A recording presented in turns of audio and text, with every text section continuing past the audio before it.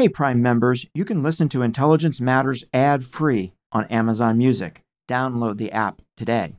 This spring, if you'd rather spend time enjoying your lawn instead of trying to keep it alive, there's good news. TruGreen is the easiest and most affordable way to get a beautiful lawn. All you have to do is water and mow, and they'll do the rest. Weed control, fertilization, aeration, and even some things you might not even think of. They'll do all of it, while you can do literally anything else. With TruGreen, you can have your lawn looking as good as a putting green. That's not hyperbole. TruGreen is the official lawn care treatment provider of the PGA Tour. TruGreen offers a satisfaction guarantee, and they have a verified best price promise, which guarantees you the lowest price with no compromise on quality. You do you. Let TruGreen do your lawn care. Visit TruGreen.com to get the best lawn at the best price with the best people guaranteed. Looking to instantly upgrade your Mother's Day gift from typical to meaningful? Shop Etsy. Get up to 30% off well-crafted and personalized gifts from participating shops until May 12th. This year, embrace your creative side. You know, the side your mom gave you. And shop Etsy for custom jewelry, style pieces, home decor, and extra special items she'll adore. Need something original and affordable for Mother's Day? Etsy has it. Shop until May 12th for up to 30% off gifts for mom. Terms apply.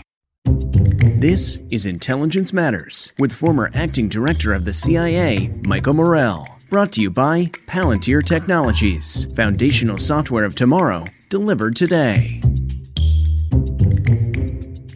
And what's so frustrating about all these things I just laid out, most Democrats and Republicans agree. Immigration and having, being able to have operational control of our border, meaning we know everything that's coming back and forth, and streamlining legal immigration. 70% of Democratic primary voters agree with this, and 70% of Republican voters agree with this. However, which goes back to what we first talked about, and that is politicians on both sides would rather use this issue as a political bludgeon against each other rather than a problem to solve and go into an election and be like, hey, look at us, we solved this problem. Will Hurd is a former CIA officer, former United States Congressman from Texas, former member of the House Intelligence Committee, and the author of the new book, American Reboot, An Idealist Guide to Getting Big Things Done. Will and I just caught up to talk about his new book. We'll be right back with that discussion after a word from our sponsor. I'm Michael Morell, and this is Intelligence Matters. Okay, it's time to commit. 2024 is the year for prioritizing yourself. Begin your new smile journey with Byte, and you could start seeing results in just 2 to 3 weeks. Just order your at-home impression kit today for only $14.95 at Byte.com. Byte Clear aligners are doctor-directed and delivered to your door. Treatment costs thousands less than braces. Plus, they offer financing options, accept eligible insurance, and you can pay with your HSA FSA. Get 80% off your impression kit when you use code WONDERY at Byte.com. That's BYTE.com. Start your confidence journey today with Byte. Will, welcome back to Intelligence Matters. It's great to have you on the show again, and it's just plain good to talk with you.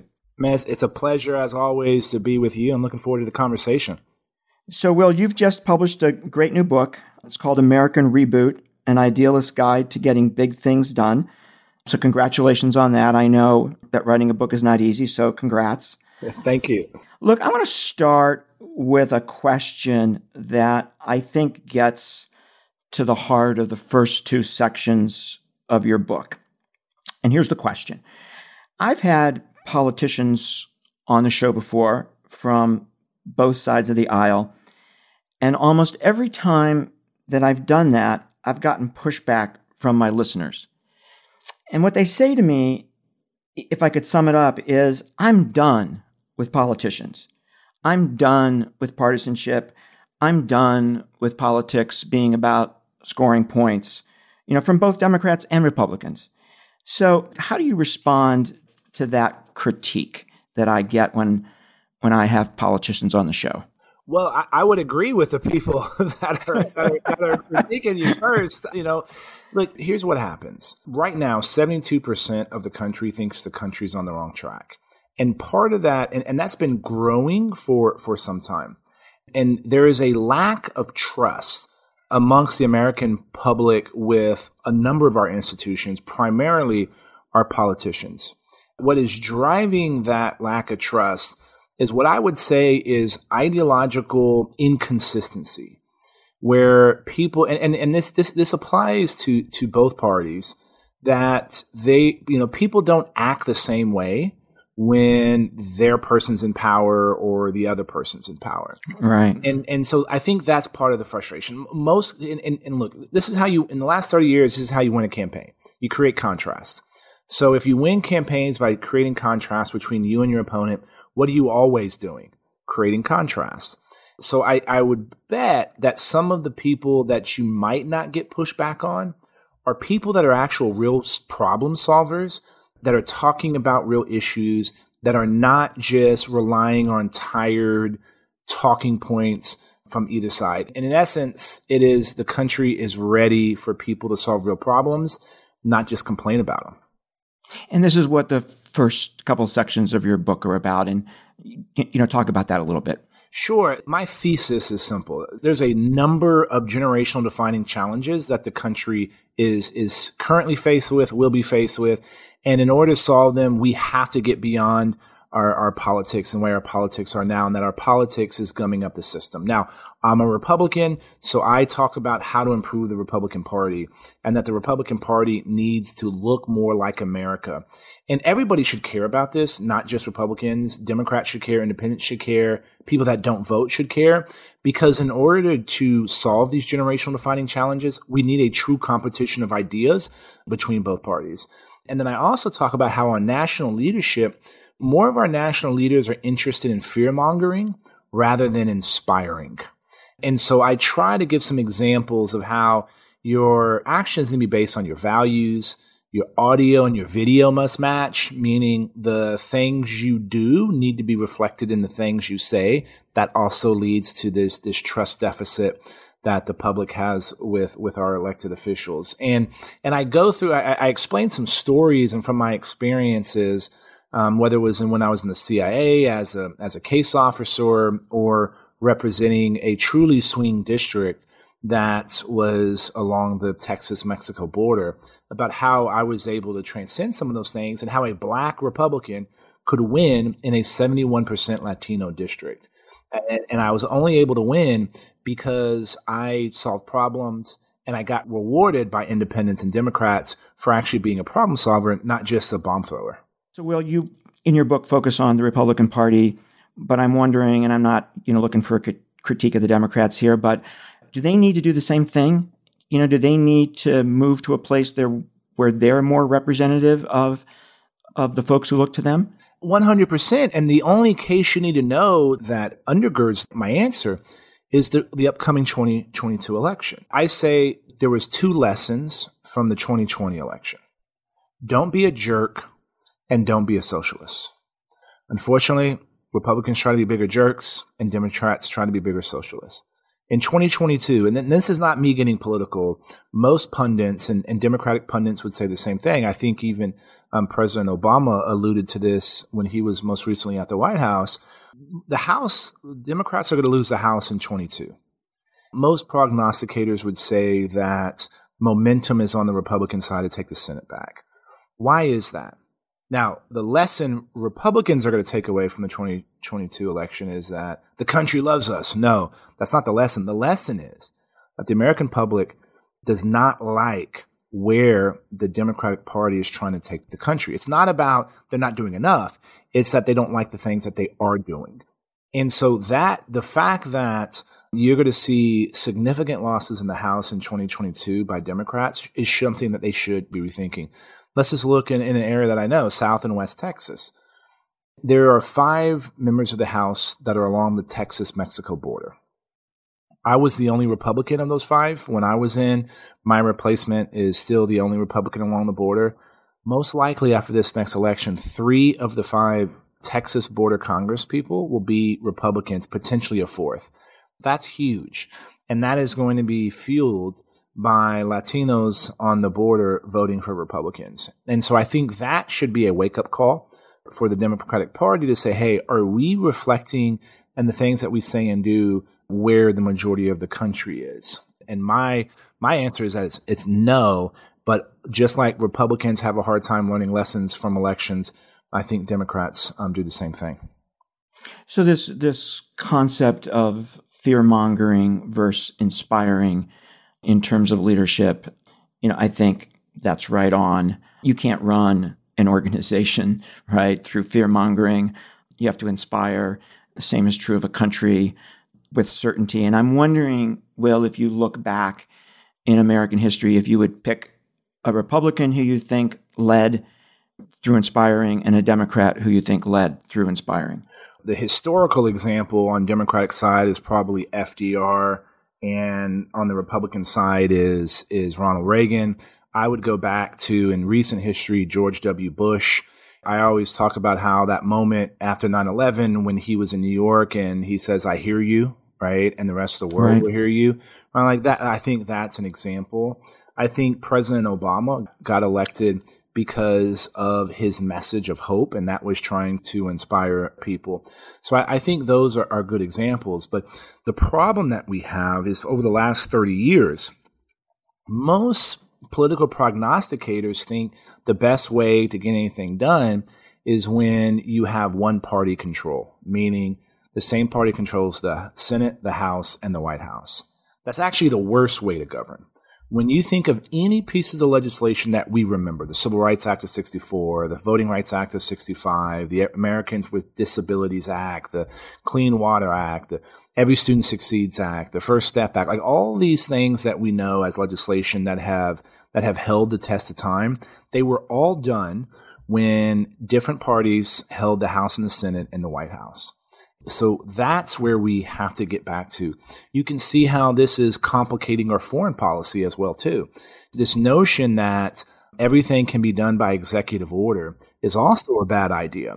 And so whether it is the back and forth on the Paris Accord or on the Iran deal or even, policy in Ukraine, when you're not working with a fundamental consensus because the executive branch has a hard time working with the other party, then you're going to have this inconsistency within our foreign policy, and that impacts our allies. Our allies don't know what's going on. Our enemies don't know what we're doing or potentially up to and can potentially take advantage of that. So this concept that you can do things with only your own people, history tells us that's the worst way to govern.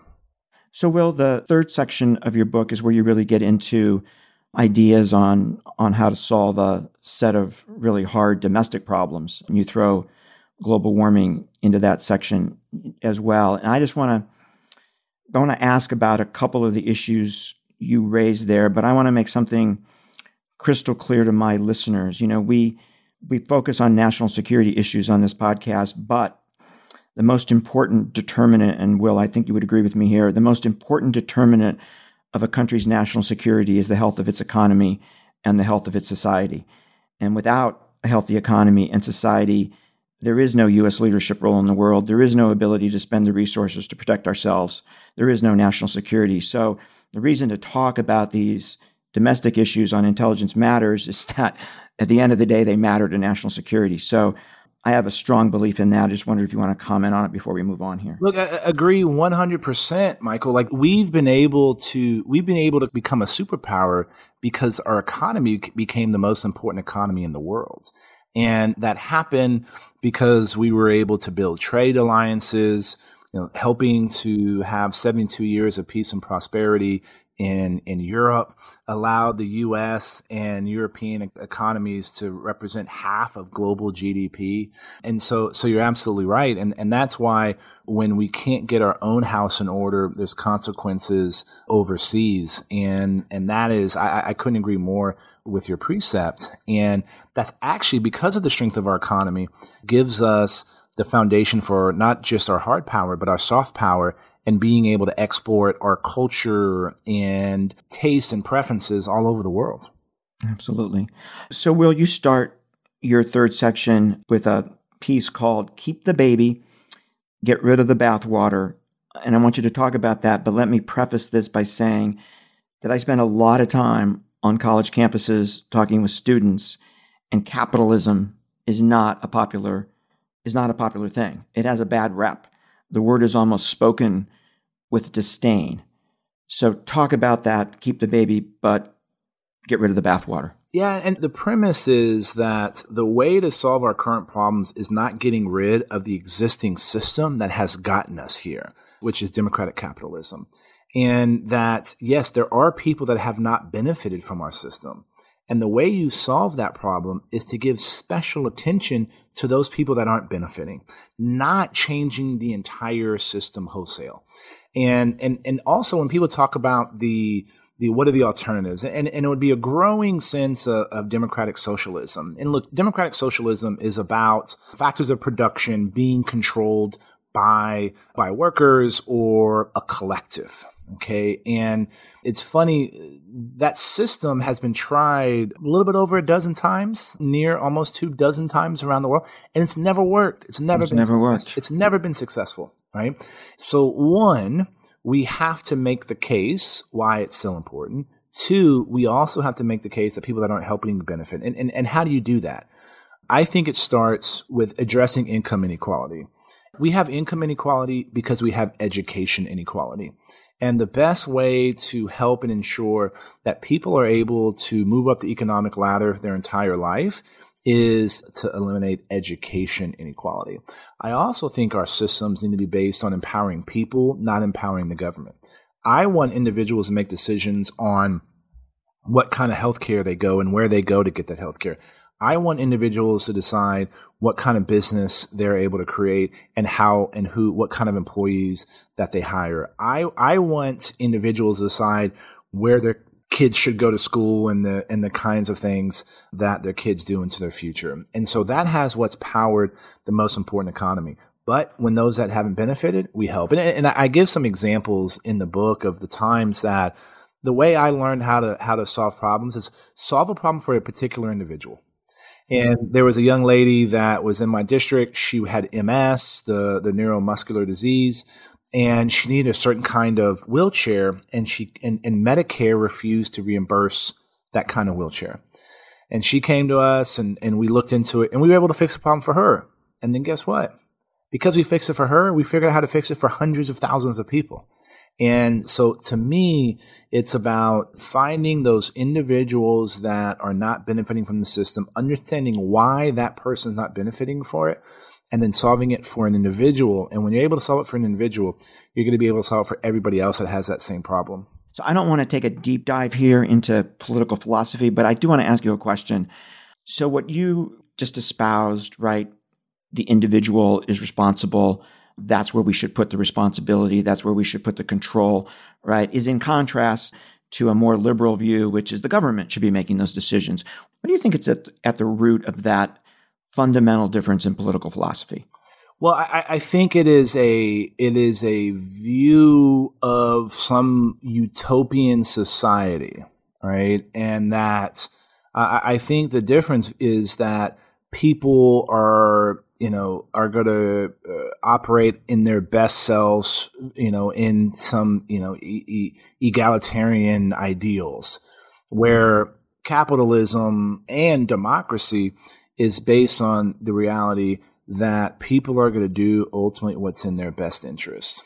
And I think it's that simple. And I also believe that we fail to understand how fragile our systems are. Democracy is fragile.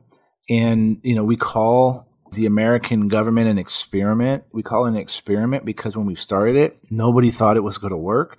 We were the only ones trying to do it. It wasn't until 60 years later that Switzerland was a democracy. There's only 14 countries that have been a democracy for more than 100 years. But for us, we think there can't be anything else, and that other things haven't been tried. Well, they have been tried and they have failed. And this is the system that has endured and produced the best quality outcomes. I would also mention, this is something I talk to kids about all the time, right? When they're talking to me about capitalism, is when China switched from straight socialism to capitalism is when hundreds of millions of Chinese were pulled out of poverty. Capitalism did that, right? Not Chinese socialism. Absolutely. And it's China's form of government that is interning their ethnic minorities in concentration camps and using their data to try to control them, right? Like Concentration of power in the hands of the few is never a good thing because that power ultimately gets abused. Well, let me ask you about two other issues in the domestic section. One is immigration. This is really important. It's the longest chapter in the book, and it's the one that probably frustrates me the most. I think I was the only member of Congress to have ever stamped visas. That was my day job, and then I did my real job at night when I was back in the government. And I was also responsible for going across. I may or may not have crisscross borders in aliens, right? And so at the end of the day, immigration and border security are connected. And the crisis that we're seeing at the border right now is the worst it's ever been. And one of the ways that we should be addressing this crisis, not only is it don't treat everybody like an asylum seeker and dismantling the infrastructure that is used to move people. DHS is projecting potentially up to 400,000 people a month coming across our border illegally. It's hard to get from Tegucigalpa to Eagle Pass, okay? And there's a lot of infrastructure that needs to be dismantled. So you need to do all those things. And we should also be streamlining legal immigration. Every industry needs workers.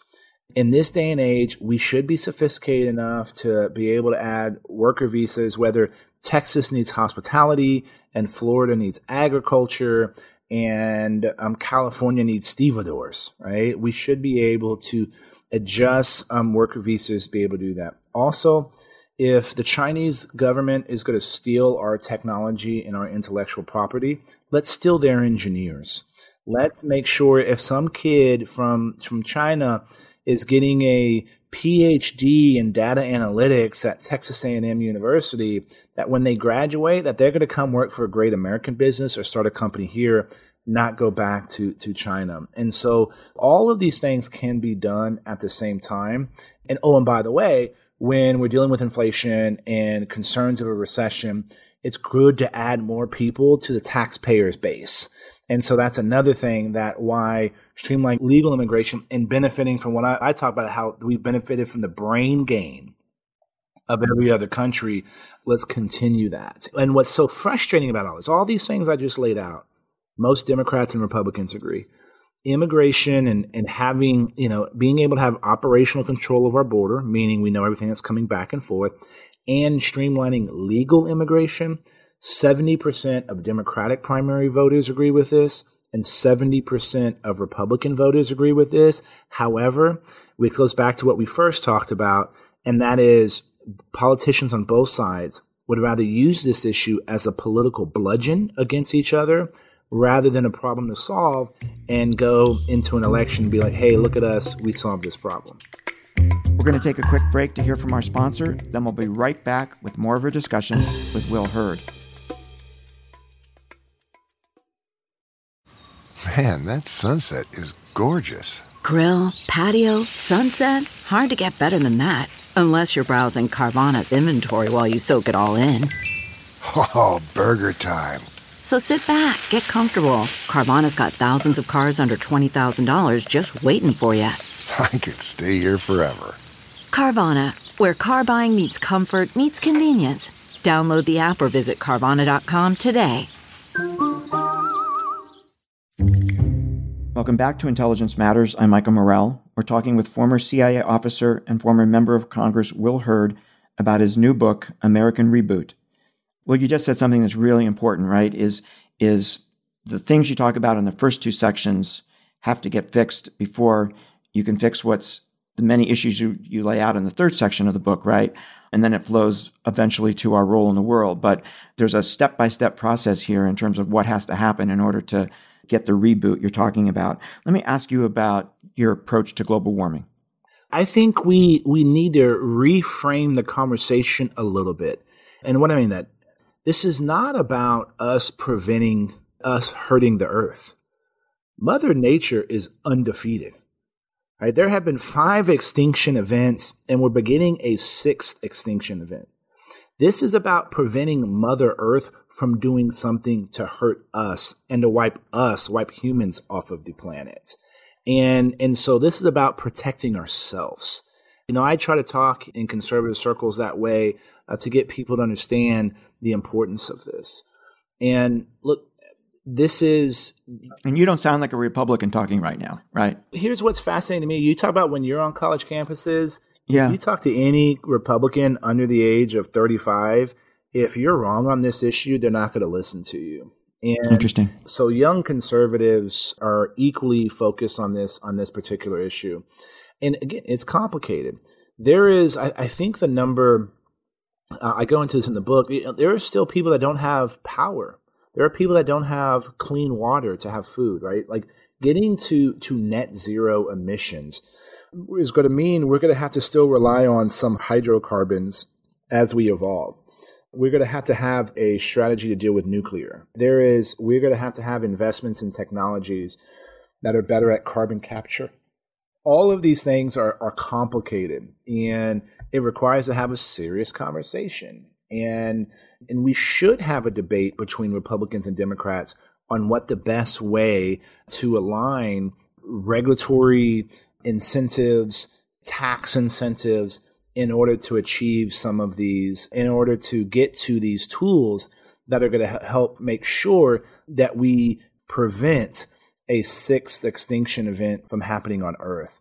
And my fear, though, is some of the callousness that I think was met with a significant loss of life during COVID is an indication of how the death and destruction we're going to see from climate change is going to happen over time. It's going to happen in communities that actually weren't, probably the least people involved in contributing to global warming. Sure. And so this notion where people finally get scared and it's in their face, we might be already past the point of no return when the majority of the communities recognize that. And you're right back, I think, to leadership, right? And recognizing what needs to change and inspiring the nation behind you, right? You're right back to that first section of your book. Well, all these things are interconnected. Yeah, absolutely.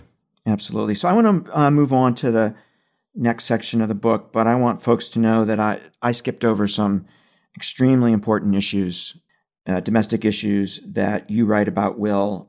Most importantly, you go deep on healthcare, which is incredibly important, and you go deep on education, which you've already just briefly talked about, but you go deep on. Folks can read the book and read about those issues and how you think about them. The fourth section of the book is about the U.S. role in the world. So how would you highlight the key points in that section? Here's what I've learned in my 21 years associated with the national security community. And it boils down to a simple philosophy. Your friends should love you and your enemies should fear you.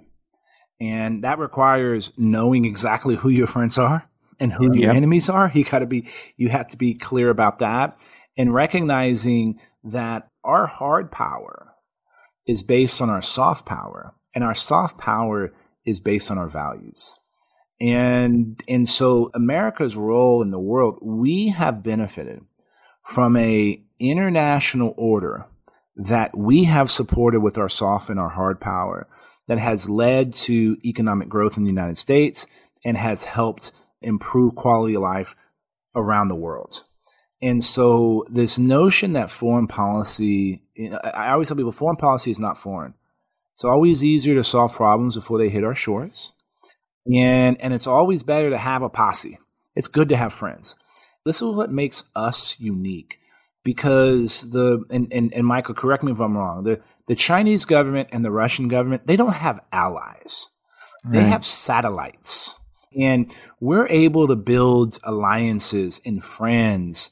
And so that's how I would boil things down. And you and I have had debates on Ukraine, but when I use this frame for Ukraine, when President Zelensky is asking for us to do more and provide more equipment, that's a sign that your friends aren't really in love with you. Now, I think we've given a lot and we've supported a lot. I wouldn't negate any of that. I'm of the opinion that we can be providing more.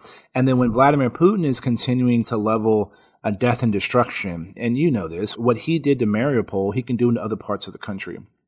And that's a sign that is the Russians afraid of us. We have an important role in the world, but it requires our policymakers and elected officials to communicate that role to the public. The public understands how we're connected to Ukraine and Russia right now, because of the price of filling up their cars and the price of food increasing because of this conflict. So it's exceptionally acute right now. But we always got to constantly be making the case of why this matters, why our activities in the other parts of the world matters back here at home. So how would you kind of grade the administration on Ukraine with regard to your view of how we should conduct foreign policy? I mean, it sounds, I don't want to put words in your mouth, but it sounds like you think they're doing pretty well, but you'd like them to do a little bit more. I would maybe say, look, C+, B-, B. We always want to talk about escalation. If we do something, this is going to escalate the conflict. And, in 2015, when there was debates about whether we should be sending javelins to Ukraine to help defend against the Russians, there was a debate, well, that's going to escalate and cause the Russians to do more. At the beginning of this year, there was debates about if we do economic sanctions now, that's going to cause them to invade Ukraine. We got that wrong. Trying to understand second, third, fourth, and fifth order of effects, I think, is incredibly difficult. And so for me, it's about first principles. And the first principle in my case in this situation is, how do you prevent the massacre of innocent people? And then also, we need to be prepared that when we do provide more support, to deal with the Russian response. I don't know if 20 Polish MiGs will change the tide of the conflict, but let's give them to the Ukrainians and figure this out. Putin's having a hard enough time in Ukraine dealing with just the Ukrainians. He's not going to want to increase efforts to have the Poles get involved, who has a larger military and just as sophisticated, if not more sophisticated, than the Ukrainians. They don't want to see French fighters flying over Ukraine. So I think Putin knows that escalation will lead to, ultimately his downfall in Ukraine. And my concern is, the longer this conflict goes on, it benefits Russia, because our Eastern European allies are going to be feeling the pressures of a community living under the threat of war. The closer you are to Russia, the more sanctions and secondary sanctions impact you. And then the growing humanitarian crisis of Ukrainians in these countries. I think it was last month, Warsaw said their population increased 14%. Imagine if DC or Austin, Texas, our population increased 14% in a month. The pressures that put, and the more pressures you put on those governments, the more pressures you're going to see in the Western Alliance. And then you're going to see a lack of support from the Ukrainians. So is a diplomatic solution, are we closer to that? I don't think there's anything the Ukrainians are willing to offer that the Russians will be able to accept. And so can we be giving more heavy weaponry to the Ukrainians in order to push the Russians out of the country? That's where I think our policy should be. We're going to take another quick break. We'll be right back with more Intelligence Matters. Stay with us. Delve into the shadows of the mind with Sleeping Dogs, a gripping murder mystery starring Academy Award winner Russell Crowe. Now available on digital. Crowe portrays an ex-homicide detective unraveling a brutal murder he can't recall. Uncovering secrets from his past, he learns a chilling truth. It's best to let sleeping dogs lie. Visit sleepingdogsmovie.com/Wondery to watch Sleeping Dogs, now on digital. That's sleepingdogsmovie.com/Wondery. CarMax is putting peace of mind back in car shopping by putting you in the driver's seat to find a ride that's right for you. Because at CarMax, we believe you shouldn't just settle for a car. You should love your car. That's why every car we sell is CarMax certified quality, so you can be sure with upfront pricing that's the same for every customer. So don't settle. Find love at first drive and start shopping now at CarMax.com. CarMax, the way car buying should be. Will, the last section of your book is focused on technology. It's really all about China and the fight over the technologies of the future, as well as the important issue of cyber. What do you want folks to walk away with from that section? Look, the reason I wrote it is to recognize that this is not about America becoming our best selves. We have to be our best selves because we're in a competition with the Chinese government. And the Chinese government is trying to surpass the United States of America as a global superpower.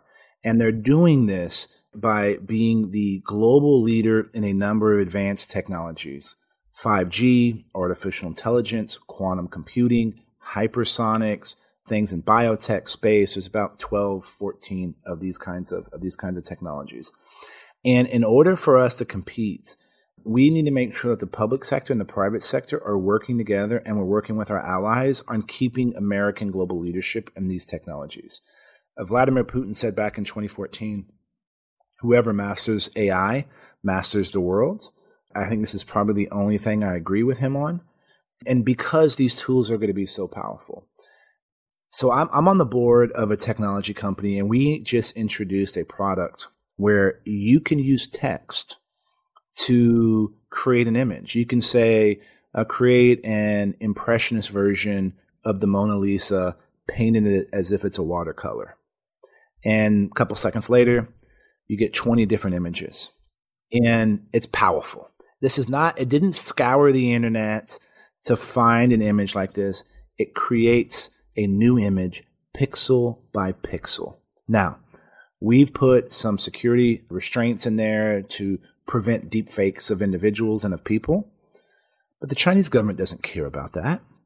You want to talk about the meddling in our elections and how the Russians used social media in 2016 in order to try to influence election? Imagine if they have tools this powerful. And so that is why the future of conflict is not just in cyberspace, it's in the entire technology space.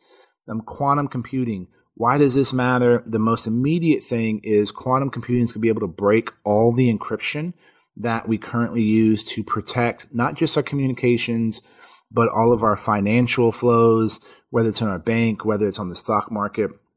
The ability of whoever reaches quantum supremacy to really impact global economies is pretty significant.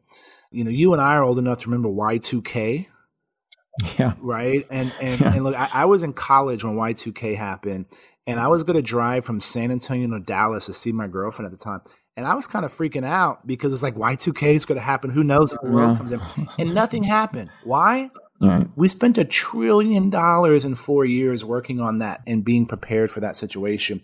We need to be doing something similar for quantum computing and making sure that we have quantum resilient encryption in everything of any significance that we use. And so these are complicated issues to think about. If we think social media is bad and social media was able that just sharing pictures, we're going to impact an ability, increases the likelihood that a young teenage girl cuts herself.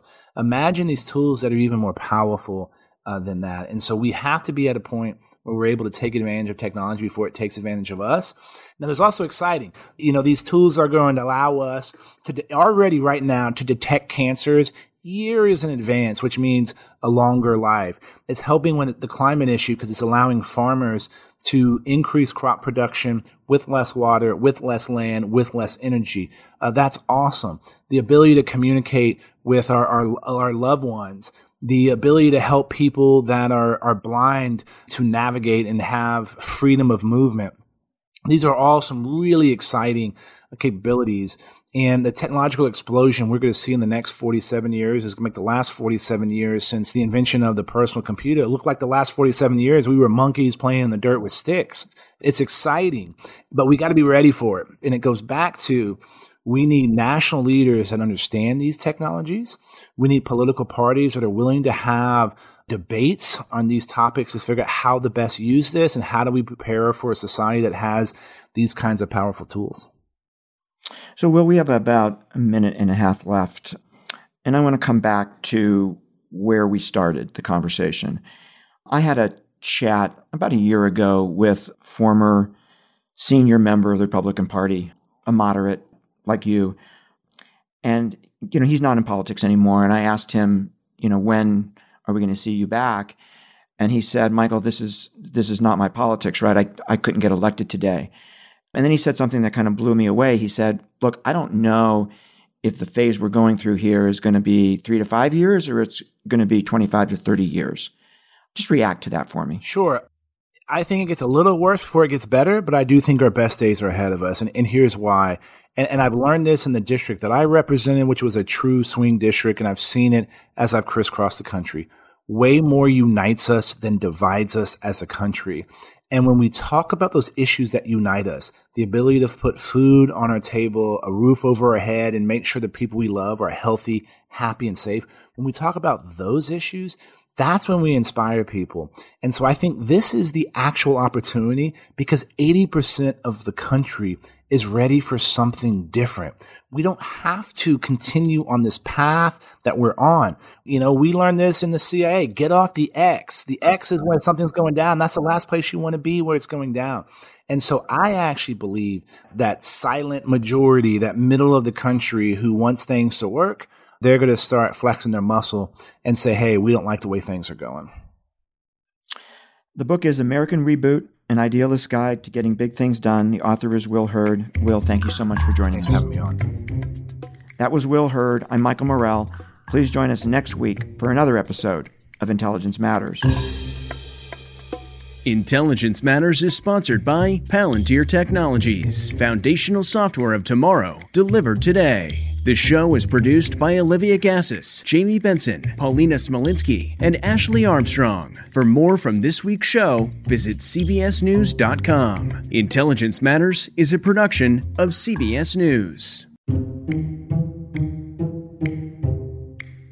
I'm CBS News correspondent Major Garrett, host of the podcast Agent of Betrayal, The Double Life of Robert Hanssen. During the Cold War, FBI agent Robert Hanssen traded classified secrets to the Kremlin in exchange for cash and jewels. In the podcast, you'll hear from Hanssen's closest friends, family members, victims, and colleagues for the most comprehensive telling of who Robert Hanssen really was. Binge the entire series now. Agent of Betrayal, The Double Life of Robert Hanssen is available on the Wondery app, Amazon Music, or wherever you get your podcasts.